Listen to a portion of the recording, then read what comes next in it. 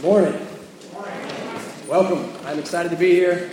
Excited to be back with you all. We missed you very much. We had a fruitful time with my sister. But we're excited to be with you. Again, we did miss you all. I missed Mark, though, especially. I'm excited to be back and back in the book of Mark. I'm studying there. We got a really good one this morning that I've been looking forward to. So we're going to be in Mark chapter 6, verses 45 through 56. Mark 6, 45 through 56. Let me try and explain something that you may be kind of wondering as we start to work through this passage.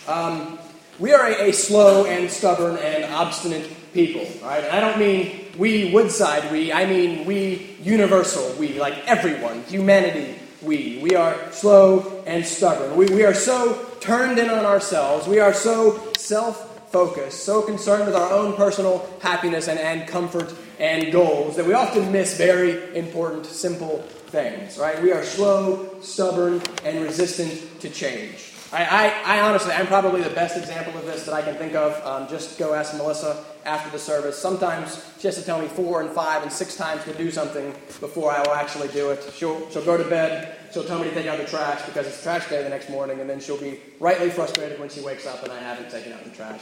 Because I'm stubborn and I'm slow to hear and understand and to listen. And Melissa and I, listen, we're just a dangerous combination of stubbornness, all right? You take my stubbornness, you combine it with her stubbornness, and it produces like this perfect storm of stubbornness that is Emma Kate, right?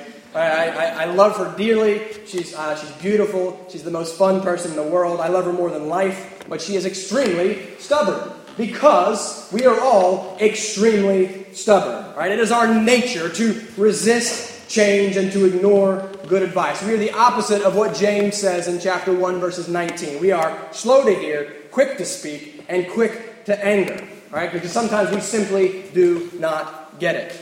So I say all of that to kind of set the stage for what our passage this morning is about. We're now finishing up the 6th chapter of Mark, all right? We've done 19 sermons, and all of these stories, quite honestly, have basically been about the same thing. Right? They're all about the identity of this person, Jesus. Right? Who he really is and what he has really come here to do. And here, once again, we have another passage this morning that is about Jesus' revelation of himself to his disciples.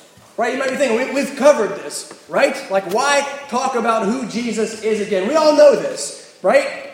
But we talk about it again because we are a stubborn and slow and obstinate people, right? We're slow to get it. And as we're going to see here, the disciples are very slow to get it. These guys have personally witnessed everything that we have talked about so far and so much more, right? We just have a small little taste of everything that Jesus did in those 3 years. They had seen all of it, and they still don't get it, right? They still don't get who Jesus is and the implications that would have for their lives. And many of you do not either, because if you got it, it would wildly change things. Again, this whole Jesus thing, this is not this kind of this nice little add-on, right? This isn't an hour we spend on Sunday mornings just because it kind of makes us feel good, right? This is our life, okay? Jesus is either everything to you or he is nothing to you. He is either Lord or you are Lord. He either radically changes you and reorients your entire life, or you haven't really met him. So God graciously, he goes to great lengths to make sure that we get it. He is patient with us. He repeats himself over and over again because we are so slow to understand. Jesus is constantly revealing himself again to his disciples because they take so long to get it. And he does the same thing with us. He is like a patient parent with a stubborn child. Now, I don't think I'm not a particularly exceptional parent, but if I did not do this with Emma, I would be an absolutely terrible parent, because that is part of the key thing that I am to do as a parent. My job is to teach her and to train her and to raise her up in the discipline and instruction of the Lord, as Ephesians 6:4 says. And now sometimes, as a parent, that involves me feeling like a broken record, right? No, Emma, you can't watch TV all day long. No, Emma, you can't eat a bag of candy for lunch. No, Emma, you can't climb down and play in the bear cage, right? All of these things that she thinks are good ideas, I have to patiently, repeatedly instruct her otherwise. Because she is like me. She's like her father. She is slow and stubborn. But I have to do this for her because I love her and for her own good, right? The worst thing that you can do for your kid, by the way, quick parenting lesson that I learned from someone else. I don't know anything about parenting. I'm still being taught. But the worst thing that you can do for your kid is to give them everything that they want. All right? The worst thing that you can do for your child is to never tell your child no and to never discipline your child. But I understand it's so tempting because it is so much easier. But no, we've got to put in the hard work. We have got to be patient in instructing them over and over again and revealing to them over and over again how they are to act in a way that honors God and in a way that will help them to grow into mature, responsible adults. All right, listen, your children aren't just good, sweet little innocent angels. All right, they are sinners just like the rest of us, and they need our patience and our instruction and our discipline. All right, and that's exactly what Jesus is doing here in this story. Right, he is being very patient with his little children, with his stubborn, slow disciples. And he is teaching them once again who he is. Right? So in this one little story, we're going to look at three main things. We're going to see that Jesus sends, we're going to see then that Jesus comes, and then we're going to see that Jesus reveals. Sends, comes, and reveals. And all that's going to come from Mark chapter 6, verses 45 through 56. So follow along in your Bibles or in the bulletin as I read. This is God's word. Immediately, he made his disciples get into the boat and go before him to the other side, to Bethsaida, while he dismissed the crowd. And after he had taken leave of them, he went up on the mountain to pray. And when evening came, the boat was out on the sea, and he was alone on the land. And he saw that they were making headway painfully, for the wind was against them. And about the fourth watch of the night, he came to them walking on the sea. He meant to pass them by. But when they saw him walking on the sea, they thought it was a ghost and cried out. For they all saw him and were terrified. And immediately he spoke to them and said, "Take heart, it is I. Do not be afraid." And he got into the boat with them, and the wind ceased, and they were utterly astounded. For they did not understand about the loaves, but their hearts were hardened. When they had crossed over, they came to land of Gennesaret and moored to the shore. And when they got out of the boat, the people immediately recognized him and ran about the whole region and began to bring the sick people on their beds to wherever they heard he was. And wherever he came, in villages, cities, or countryside, they laid the sick in the marketplaces and implored him that they might touch even the fringe of his garment. And as many as touched it were made well. Let's pray before we begin. Father, we confess that we are a sinful and stubborn and slow to learn people. But Father, right now I pray that you would overcome those barriers. Father, we ask that your Spirit would work in this place and that you would illuminate this text, that you would apply these truths to our heart. Father, nothing I can say in here can change a person's heart, but you can. And so we ask that you would work, and we ask that you would glorify your name through this and honor your Son, Jesus Christ. We pray all this in Jesus' name. Amen. All right, so remember last time, 2 weeks ago, we looked at the compassion and the provision of Jesus and the feeding of the 5,000. Right? Well, our passage this morning directly follows the feeding of the 5,000, and it seems to follow with some urgency. Look at the first verse, verse 45. Immediately he made his disciples get into the boat and go before him to the other side. Why immediately? Like, what is the rush? Well, we're not told specifically in Mark, but it seems that John chapter 6 gives us an idea. Right? John 6 records the same feeding of the 5,000 that Mark 6 records, but John adds and includes a little bit of detail that Mark leaves out. Right? So right after Jesus, he's multiplied the loaves and the fishes, right? He's just handed it all out over and over and over again. The people have eaten their fill. And then in John 6, verses 14 and 15, it says, when the people saw the sign that he had done, they said, "This is indeed the prophet who is to come into the world." Perceiving then that they were about to come and take him by force to make him king, Jesus withdrew again to the mountain by himself. So remember, all right, the Jews 2,000 years ago, they were anxiously awaiting this Messiah, this long-promised deliverer in the Old Testament. He was going to come and he was going to save his people and he was going to establish God's kingdom on earth. The only thing is that they thought of this Messiah in primarily kind of nationalistic or militaristic terms. Right? Remember, they're under the rule and the oppression of the Roman Empire. So they desperately desired a Messiah who would come, wipe out the Romans, lead the Jews in these great military victories, and then once again establish this great kingdom of Israel.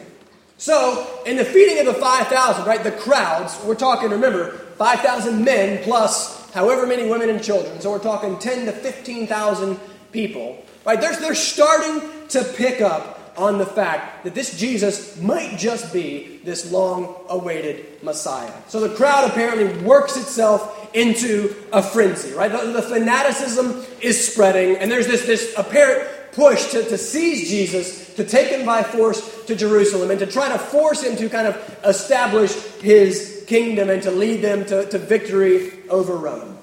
Well, as we've already seen, and we're about to see again, the disciples still don't quite get this whole Jesus thing, right? They didn't understand yet. So it is likely then that they too could have been easily caught up in these misguided messianic expectations. So Jesus takes them, he shoves them into a boat, he kicks them out in the middle of the sea and says, guys, you get out of here. I'm going to take care of this. He dismisses the crowd, he sneaks away, and he goes up on a mountain to pray. Now the people were right that Jesus was the Messiah. Remember, the very first verse of this whole book says, the beginning of the gospel of Jesus Christ, the Son of God. Well, remember, our word Christ, it's not Jesus' last name. It's a title, right? It means Messiah. Christ is the Greek word for the Hebrew word Messiah. So that verse basically says the good news of Jesus, who is the Messiah and who is the Son of God. Right? That's the case that Mark is making in this book. So Jesus is the Messiah, but he is not the type of Messiah that the people were expecting. They expected kind of conquering king, military, great, strong leader Messiah. Jesus was not that. And that's why we see him often, he's keeping his identity a secret throughout Mark. He's often sneaking away from the crowds. That's why he sends his disciples away here. That's why he silences the demons when they try to reveal who he is. Right? He gets rid of these disciples so they don't get caught up in this misunderstanding. And what he's about to do is he's going to take this opportunity to correct that misunderstanding and reveal himself to them and what it really means for him to be the Messiah. So once Jesus gets away, he's gotten rid of the disciples, he's by himself, he goes to pray. And this is noteworthy because there are only 3 times in the entire book of Mark that we're told that Jesus prayed. Now listen, we know that Jesus prayed a lot more than 3 times, but it's only written down for us 3 times. Right? And Mark seems to be doing something with these. On all 3 occasions, it's nighttime. All 3 occasions, he's separated from his disciples, and on all 3 occasions, something significant is happening. Right? The first one is in Mark 1:35, and it's at the outset, the very beginning of his ministry, of his preaching and his healing and casting out demon ministry throughout Galilee. So he prays to set off and mark this first great ministry. The third is in Mark 14, the famous one, in the Garden of Gethsemane. Remember, right before Jesus is about to be betrayed and arrested and crucified. We see Jesus in the garden just pouring himself out in prayer to God. And then the second one here is then in our story, right before Jesus walks on the water. So it seems that our author records Jesus praying to mark significant points in Jesus' ministry, right? The first and the third are obvious, right? We're marking the beginning of his ministry. The third one is marking the climax of his ministry, the most important part, the cross. But what is significant about this one? What's significant about this time of prayer? Why now? Because again, when we think of Jesus walking on water, as we're about to see, we generally think of it as a pretty cool magic trick. Like, well, that was pretty neat, Jesus. Good job walking on the water. But, well, what really was the point of that? But it is so much more than that. There is so much going on here in these short few verses. Our passage and this miracle are about the intensification of Jesus' revelation of himself. Right? Who he really is and what he has come to do. So starting with this miracle, and then continuing on through the next few chapters, culminating in the transfiguration. Remember, the transfiguration, Jesus goes up on a mountain, and just for a brief moment, he just kind of reveals his glory and his greatness. He gives them just a taste of who he is. Right? Jesus is now going to great lengths to show himself to his disciples. And he does it over and over and over again so that they will get it, and so that they will record it and write it down, so that then we can get it and understand it. Because guys, listen, if you don't get this, right, and many of you don't, if you don't get who Jesus actually is and what he actually did and the implications that then has for your life, right, then you don't get anything. So this is really important. So how does Jesus, walking on top of a little bit of choppy water, how does that reveal to us who he really is? And now, as I've been making the case before, the Old Testament is key here. Right? That's why we're working through the Old Testament in Sunday school. That's why we're preaching through the Old Testament in Sunday evenings. Because in the American church today, especially in some fundamentalist circles, we have just largely ignored and completely misunderstood the Old Testament to our great harm.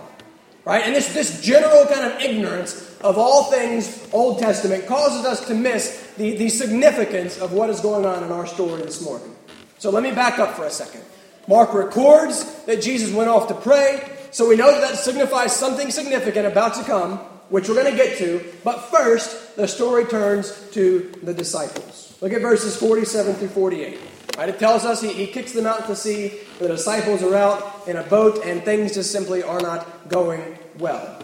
Right, I remember a few chapters ago, they encountered like this hurricane, life-threatening boat about to go under. They fear for their lives. Right, this isn't quite that intense, but it is a serious storm that is just preventing them from getting anywhere.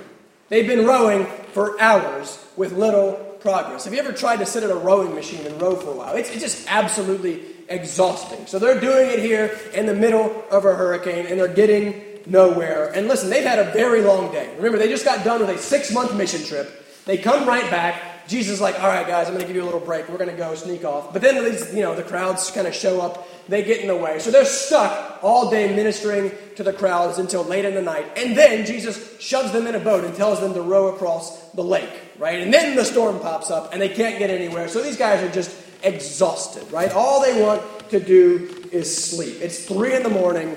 It's the 4th watch of the night, the story tells us. That means 3 a.m. So apparently Jesus kind of operates on a schedule similarly to than I do, right? He works late into the night. That's kind of how he works. It's really late. They're tired, and they're frustrated that they're in the middle of this storm. But why? Here's an important question. Why are they in this situation? Why are they in the middle of this storm? And this is our first point. Notice this. So our first point is that Jesus sins. Right, when we think of Jesus sending, what do we usually think of? Well, we think of like the Great Commission. We think of Jesus sending his people out on mission. And that's right, and that's good. We should think of that. But that's not all Jesus sends. That's not the only way that Jesus sends. So when we think of storms, right, and storms in our life, things we're going through, what do we think of? We generally think of disobedience, right? We look at the Jonah story, for example, right? Jonah disobeys God, right? He finds himself in the middle of the storm, but it is precisely because of his sin and disobedience. Right? This is how we generally think of the storms in our lives. This hardship or this difficulty or this suffering must be the result of my sin or my disobedience. This must be something that is happening to me because of something that I did or someone close to me did. But that's not the case here with the disciples. Look at this. They find themselves in trouble precisely because they obeyed Jesus. Right? Jesus specifically sends them directly into the storm. Their obedience was rewarded with trial. And this is how it often goes with the Christian life. You start coming to church, you start giving regularly, you start reading the Word, we start praying that God would kind of reveal himself to you and sanctify you and draw closer to you. You start doing all of these good things, then all of a sudden these trials and these difficulties start popping up. Right? And our first thought is why? Right? What is going on here, God? Here I am doing all of these good things. I'm getting my life in order. I'm doing better, but things just don't seem to be getting any easier. Have you ever experienced that, right? I know that I absolutely have. So we should let our passage this morning inform and encourage us. We are never promised that things are going to magically get easier for us once we become Christians. All right, in fact, if you just go read the Bible, and if you just go look back over the course of Christian history, it actually seems to be the opposite case, right? Sometimes things get more difficult. Sometimes God sends us straight into a trial like he does to the disciples here. And when he does, it is always for a reason. Right? God never acts randomly. God never acts arbitrarily. He is so sovereign. He is so in control of even the tiniest details of life that he uses every little thing to accomplish his purposes. I always have to come back to Romans 8:28. Always. Which says that God works all things together for good, for those he has called according to his purpose. All things. And those all things include our suffering and difficulty and trial. God can take even these things and work them out together for our own good. So sometimes God specifically uses situations like these to get our attention, to fix something that needs fixing, or to reveal something about himself that we have been missing.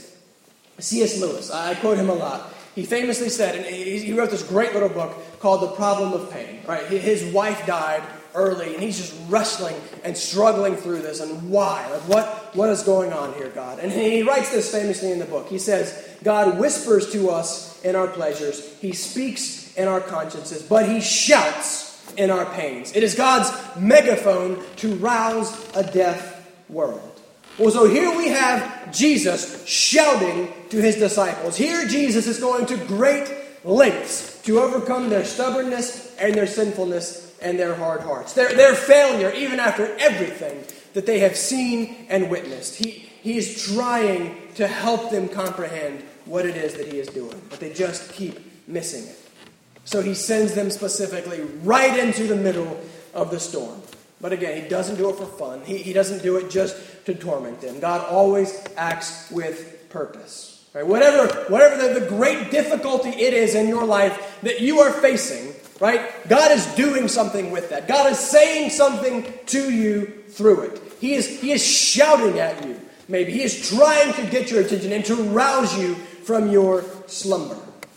Have you ever been going through something difficult like this? You know, you're suffering through something, you're confused, you don't know why. And someone with good intentions usually, they come to you and they say something like, listen, it's all right. God never gives us more than we can handle. Right? Has anyone ever said that to you? Listen, don't say that. All right, listen. That is just not helpful, and it is simply not biblical. Because God quite frequently gives us more than we can handle. Right? Just go read the Psalms. Just go read Psalm 77. Psalm 77 says, when I remember God, I moan. When I meditate, my spirit faints. I am so troubled that I cannot even speak. Will the Lord spurn me forever? Has God forgotten to be gracious? Has he in anger shut up his compassion? And there are just many Psalms like this. There are many examples throughout Scripture of such desperation and despair. God quite frequently gives us more than we can handle.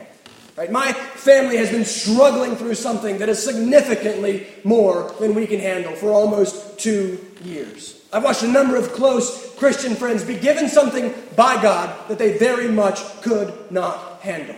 In our story this morning, God gives the disciples something that they clearly cannot handle. And I think he gives us these things precisely because we cannot handle them, or the pain and the anxiety that they bring. Listen to Paul's words about this in 2 Corinthians chapter 1, verses 8 and 9. Paul writes, "For we do not want you to be ignorant, brothers, of the affliction we experienced in Asia.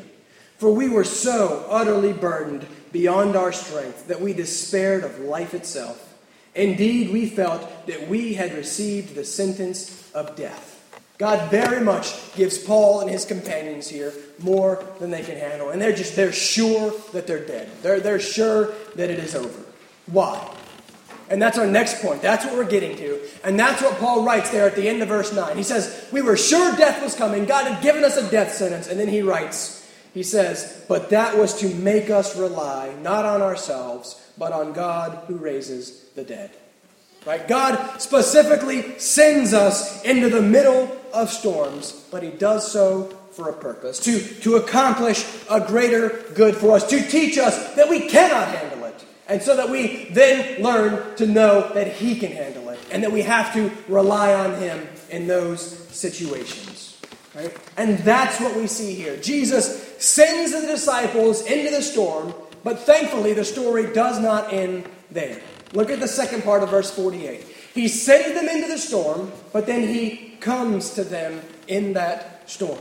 Jesus sends and he comes. And man, this is one of the great truths of Scripture. Right? This is one of the places where Christianity elevates itself above every other religion and worldview. Because at the center of the Christian faith is a God who comes. And you will not find this anywhere else. Right? At the very heart of this faith is the glorious truth that God comes, which in theology is referred to as the incarnation.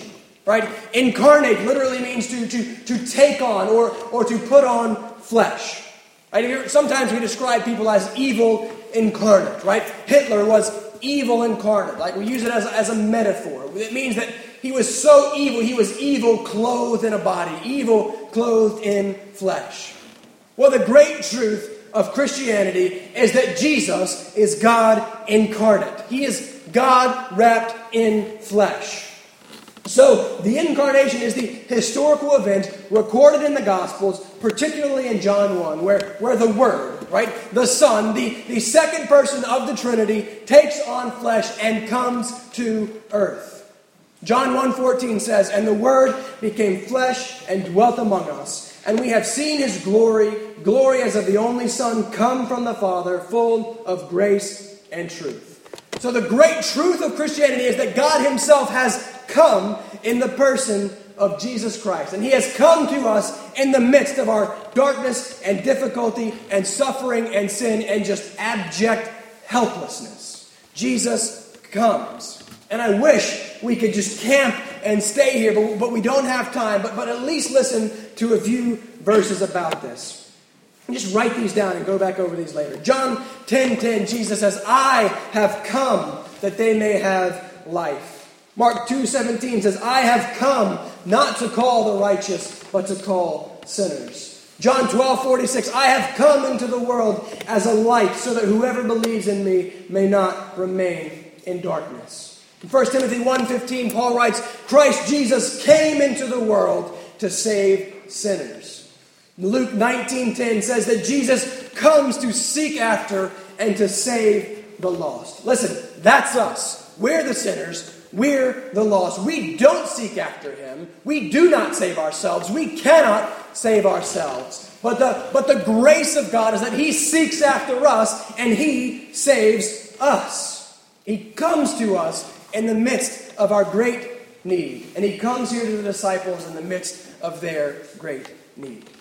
Jesus comes ultimately as Savior to take care of the one major problem that really matters, right? Our sin and our resulting separation from God, right? That should be our focus. That is what we delight in primarily. But it is that salvation, it is that freeing us from the penalty of sin that is so important, because it is through that God saves us and changes us and sanctifies us. But that's not all that Jesus does, right? He does even more than that.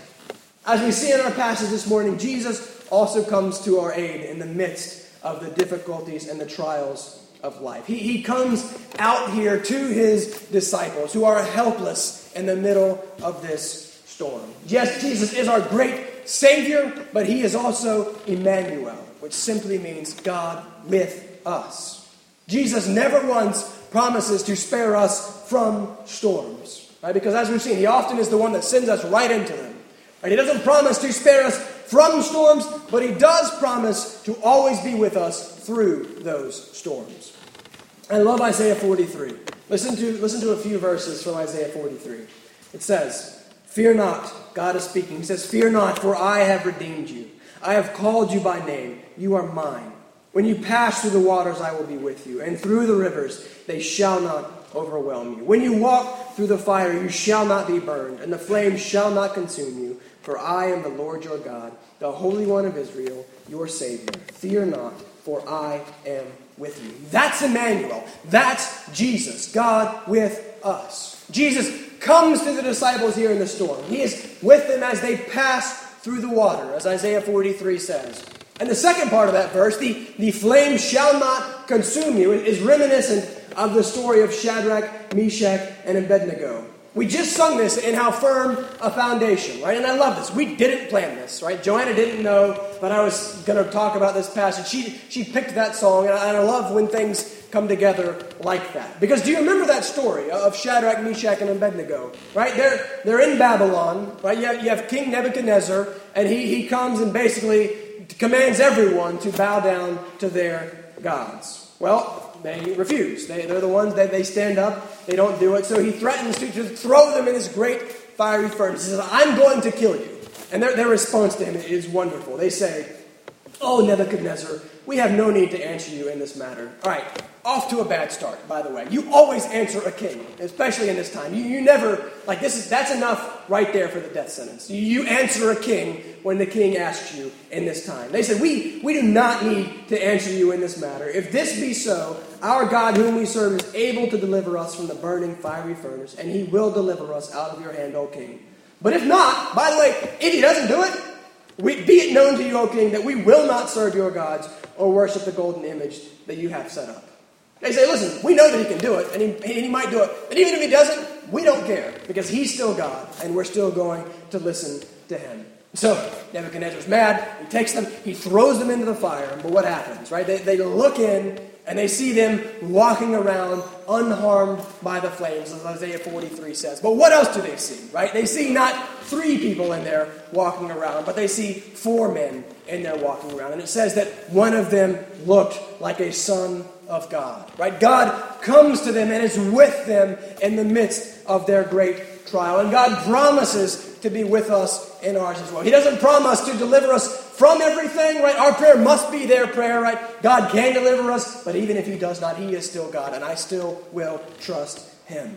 Right? Jesus sends us into the storms, but then he also comes to us in those storms. And as we're about to see in our third point, one of the primary reasons that he sends us there and comes to us into those storms is to reveal himself to us. Jesus sends them, he comes to them, and then he reveals himself to them. That he is the Messiah, that he is the Son of God in the flesh. Now, sadly, we don't have the time to just get into the detail that we should here to do this passage justice. But let me just kind of run through this. In these few short verses, in this one little story, Jesus reveals himself to his disciples in 4 different ways. And again, we often just pass right over this. We often miss this because we don't know our Old Testaments. But what Jesus is doing here is significant. So first, look, he walks on the water. And again, this isn't just some cool trick for the fun of it. Hey guys, look what I can do. Here's this cool magic trick. No, Jesus' actions, he always acts intentionally. His actions always reveal to us something about him. So what does walking on water, what is this miracle, this thing that no one else can do, what does that reveal to us about Jesus? Well, as we've seen multiple times already, Jesus is specifically doing something here that only God can do. Right? And Jesus keeps doing this throughout the book to make his case. Right? Jesus forgives sins. Right? The Jews knew that only God can forgive sins. We've seen Jesus bring a dead girl back from the grave to life. Only God can do that. We've seen his mastery over the forces of nature and his mastery and authority over the spiritual world. And here again in our story, Jesus is acting out things that the Old Testament tells us that only God can do. Right? Jesus walking on the water is another implicit symbolic claim that he is God himself. Only God can walk on water. And we see that in a number of different places throughout the Old Testament. Job 9:8 says that only God stretches out the heavens, and only God can trample on the waves of the sea. Psalm 77:19 says, "Your way, God, was through the sea, your path through the great waters, yet your footprints were not seen on them." Right? Only God can walk on the sea. And remember that we talked about this a couple weeks ago. The sea represented to ancient cultures, right? They just feared the sea, right? It was the representation of the forces of chaos and darkness and evil, right? They had these tiny little ships. They were at the mercy of the waves and of the storm. And so they just greatly feared the sea. And so here then is Jesus Christ come submitting the sea, putting it under his feet and walking on it with great symbolic meaning. Right? These guys would have known their Old Testaments. They would have picked up on what Jesus was signifying here. He's saying, I have dominion and control over this. And he walks on the water as only one who created the water and has control over the water could do. So he is practically shouting to them in the midst of their trial that he is God and that he is in control of the forces of darkness and chaos represented by the sea. Right? But there's a second thing that Mark does with this story to show us that Jesus is God. Though admittedly, this one is easy to miss. Right? This one's a bit easy to pass by. There's a pun I'll explain in a second. Right? Look at the end of verse 48 there. He comes to them. Right? So wait, they're in the storm. Right? They need help. So we've seen that Jesus is specifically coming to help them. But then what does it say? It says he meant to pass them by. Now, what in the world does that mean? Right? I've always just kind of skipped over this. Well, I don't know what that means, so I'm just going to skip it. But no, there's significance to these words. Was Jesus just trying to kind of like, I don't want to deal with these issues. I'm just going to kind of sneak around them a little bit and hope that they don't see me. I'm just going to pass by so I don't have to deal with my annoying disciples. Right? No, obviously not. And again, understanding the Old Testament is key to understanding Mark's words here. In the Old Testament, the phrase passed by is just charged with meaning. And it is used on multiple occasions to refer to a special revelation of God to his people. Right, we see it the first time with Moses in Exodus chapter 33, verse 22. Remember, Moses, he's up on the mountain. Right? God is giving Moses the law that Moses will then go down and deliver to the people. And in the midst of all this, Moses asks God to show him his glory, to reveal himself to Moses. And God tells Moses, he says, you cannot see my face and live. He said, a full revelation of my greatness and my glory and my holiness would destroy you. But God says, but I will give you a glimpse. Right? Then in verse 22, it says, God says to Moses, I'll give you a glimpse. And verse 22 says, and while my glory passes by, I will put you in a cleft of the rock, and I will cover you with my hand until I have passed by.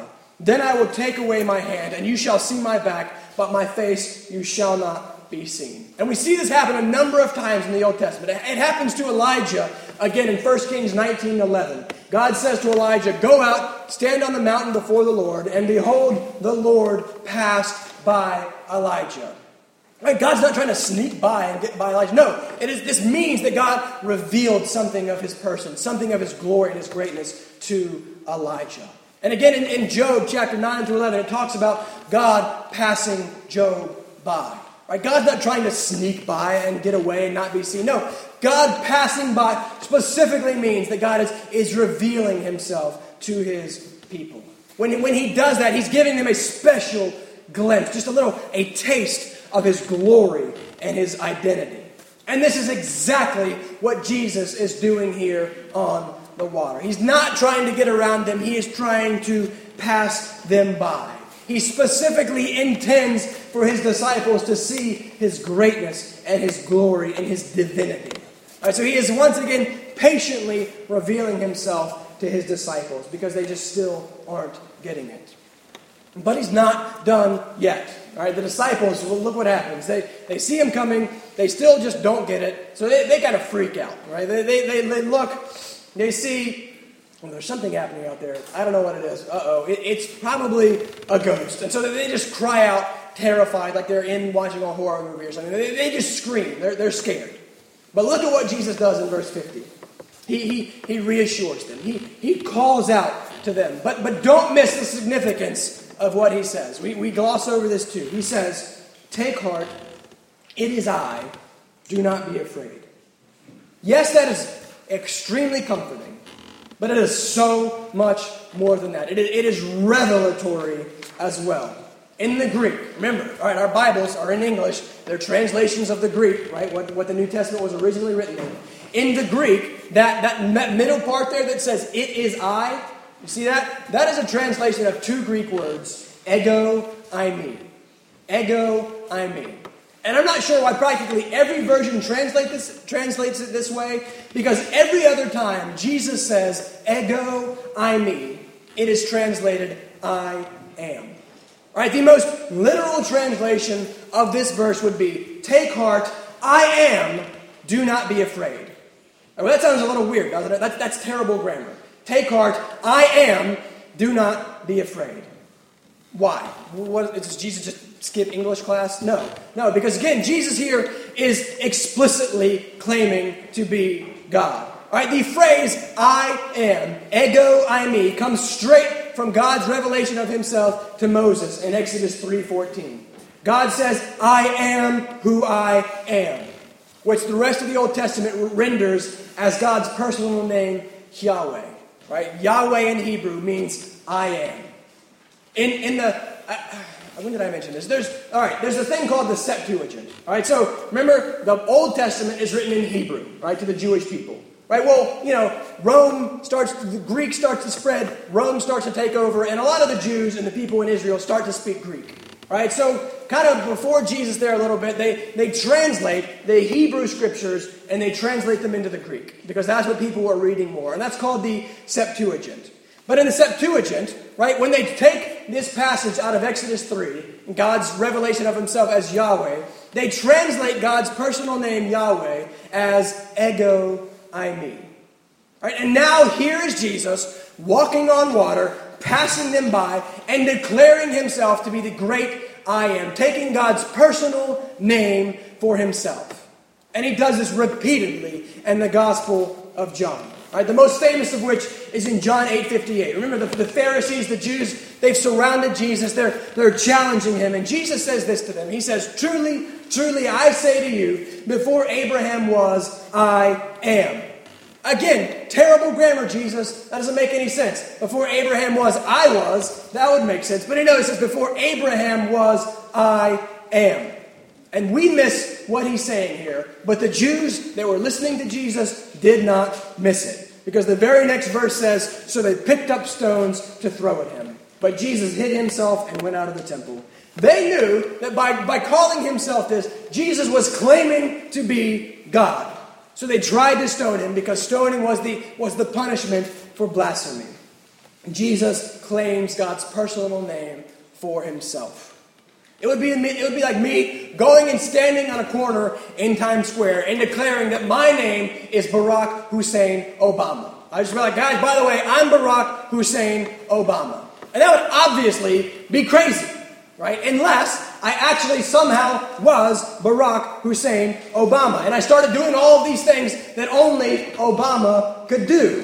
Obviously, I cannot do that because I'm not him, but that is exactly what Jesus does. He calls himself Yahweh. He takes God's personal name and then he backs it up by doing all of these things that only God can do.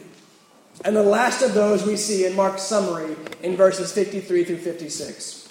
Remember, Mark has a number of these kind of short little summary passages that explain kind of a big period of time, something that Jesus was doing. And so in that one we see the fourth way in which Jesus reveals himself in our story is that he apparently is once again healing an almost entire region of all of their sickness and disability. Jesus heals, he forgives sins, he casts out demons, he has authority over nature, he calms storms and walks on water, he passes by, he claims God's personal name for himself. Jesus is continuously revealing himself to be God in the flesh. And he does so here, as he often does for us, in the midst of a storm that he had specifically sent them into. It is in the midst of our hardships and our sufferings and our trials that Jesus comes to us and shouts to us and reveals himself to us. Are you paying attention to what Jesus may be trying to show you?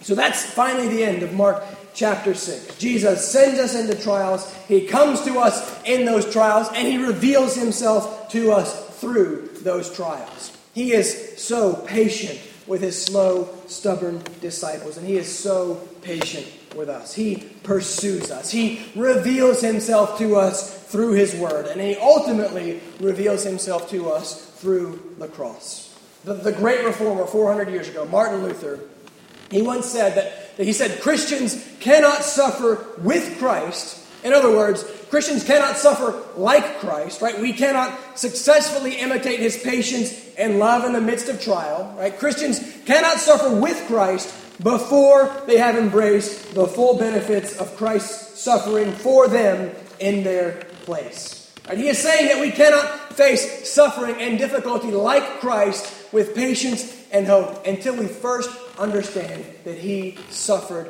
for us. You are not going to understand anything about Jesus until you understand the cross, until you understand the gospel, until you understand his redemptive suffering in your place, until you understand that one word that is so important, substitution. And this is part of the reason why the disciples don't get it yet. And this is why many of you don't get it yet. This is why Jesus' divinity is veiled throughout much of his ministry in the book of Mark. This is why he commands the demons to be silent when they try to reveal who he is. Because we cannot rightly understand the person and the work of Jesus Christ until the cross. Because it is at the cross, it is the cross that is Jesus' revelation of God. It is there that his revelation of God is made complete. So in passing them by here, Jesus is giving them a taste. He's patiently revealing himself again to his stubborn disciples. And he's doing the same thing for us because we do not get it. And if we have gotten it, we are so prone to forget it. But it all comes back to the cross. Do you understand the cross? Right? If I came to you and said, what was the point of the cross? Why did Jesus die on the cross? Would you be able to give me an answer? If you do understand it, do you delight in the cross? It seems counterintuitive. The most bloody, evil act in all of history should bring us great joy and gratitude and thankfulness because of why he was on that cross. It is because of the cross that you can know that God is absolutely for you. Right? He didn't hold back anything. Right? He sent his son to the cross. And it is because of the resurrection after the cross that you can know that everything will be all right in the end. That God is in control. If he was in control, even in the most uncontrollable, evil-looking time in history, the cross, you can know that he can be in control of whatever it is you are going through right now. God reveals himself to us in his Son, Jesus Christ, who is the image of the invisible God, God in flesh. And Jesus most fully reveals himself to us at the cross, where we see God's great justice and his mercy meet. 1 John 3:16 says, by this we know love, that he laid down his life for us. Do you know this love? Right? Have you met and understood this Jesus that sacrificially substitutes himself in our place and takes on our death and gives us his life? Who takes on our slavery and gives us his freedom? Who takes on our sin and gives us his righteousness? Who takes on our rejection and separation and gives us his perfect relationship with the Father? How much more evidence do you need? Right? Mark has been making his case extensively now for 6 chapters that this Jesus is God. He is the Messiah, the Savior of the world. And that it is this Jesus that is the only hope for any peace, meaning, fulfillment, and life. Have you repented and believed? Have you followed this man? Does your life reflect that? Right? Because when God's grace gets a hold of our hearts, it always demonstrates itself in some way. There is always evidence. There is always a change. Do you know this man? And I promise you, listen, he is so worth it. And he is so trustworthy. He is the only person who can actually fulfill us. He is the only person who will ever not disappoint us. So let's turn to him in prayer as we close. Father, again, we come confessing our sin and our helplessness and our great need. Father, we cry out that we have rejected you, we have abandoned you, we have fled the other direction away from you. Father, we are so slow to get it. We are so resistant to submitting to your will and to your lordship and to what you have done for us. So, Father, we thank you for the cross of Jesus Christ. We thank you for your perfect plan of salvation, for coming yourself, for sending your Son Jesus to take on flesh and to stand in our place and to pay the penalty that we deserved. So, Father, we thank you that there is great life and fulfillment and meaning in the cross. We thank you for your great love displayed to us on that tree. We thank you for being both just and merciful, for justly punishing your Son in our place so that you could have great mercy on us. So, Father, we ask right now that you would work in our hearts, that you would show us Jesus Christ even so much more clearly than we've seen him before, that you would reveal to us his divinity and his love and his mercy and his glory and his power, and that you would lead us and grant us faith and repentance. Father, change our hearts. Draw us closer to your Son. Make us more like your Son this morning. We pray that you would get all the glory. We pray all this in Jesus' name. Amen.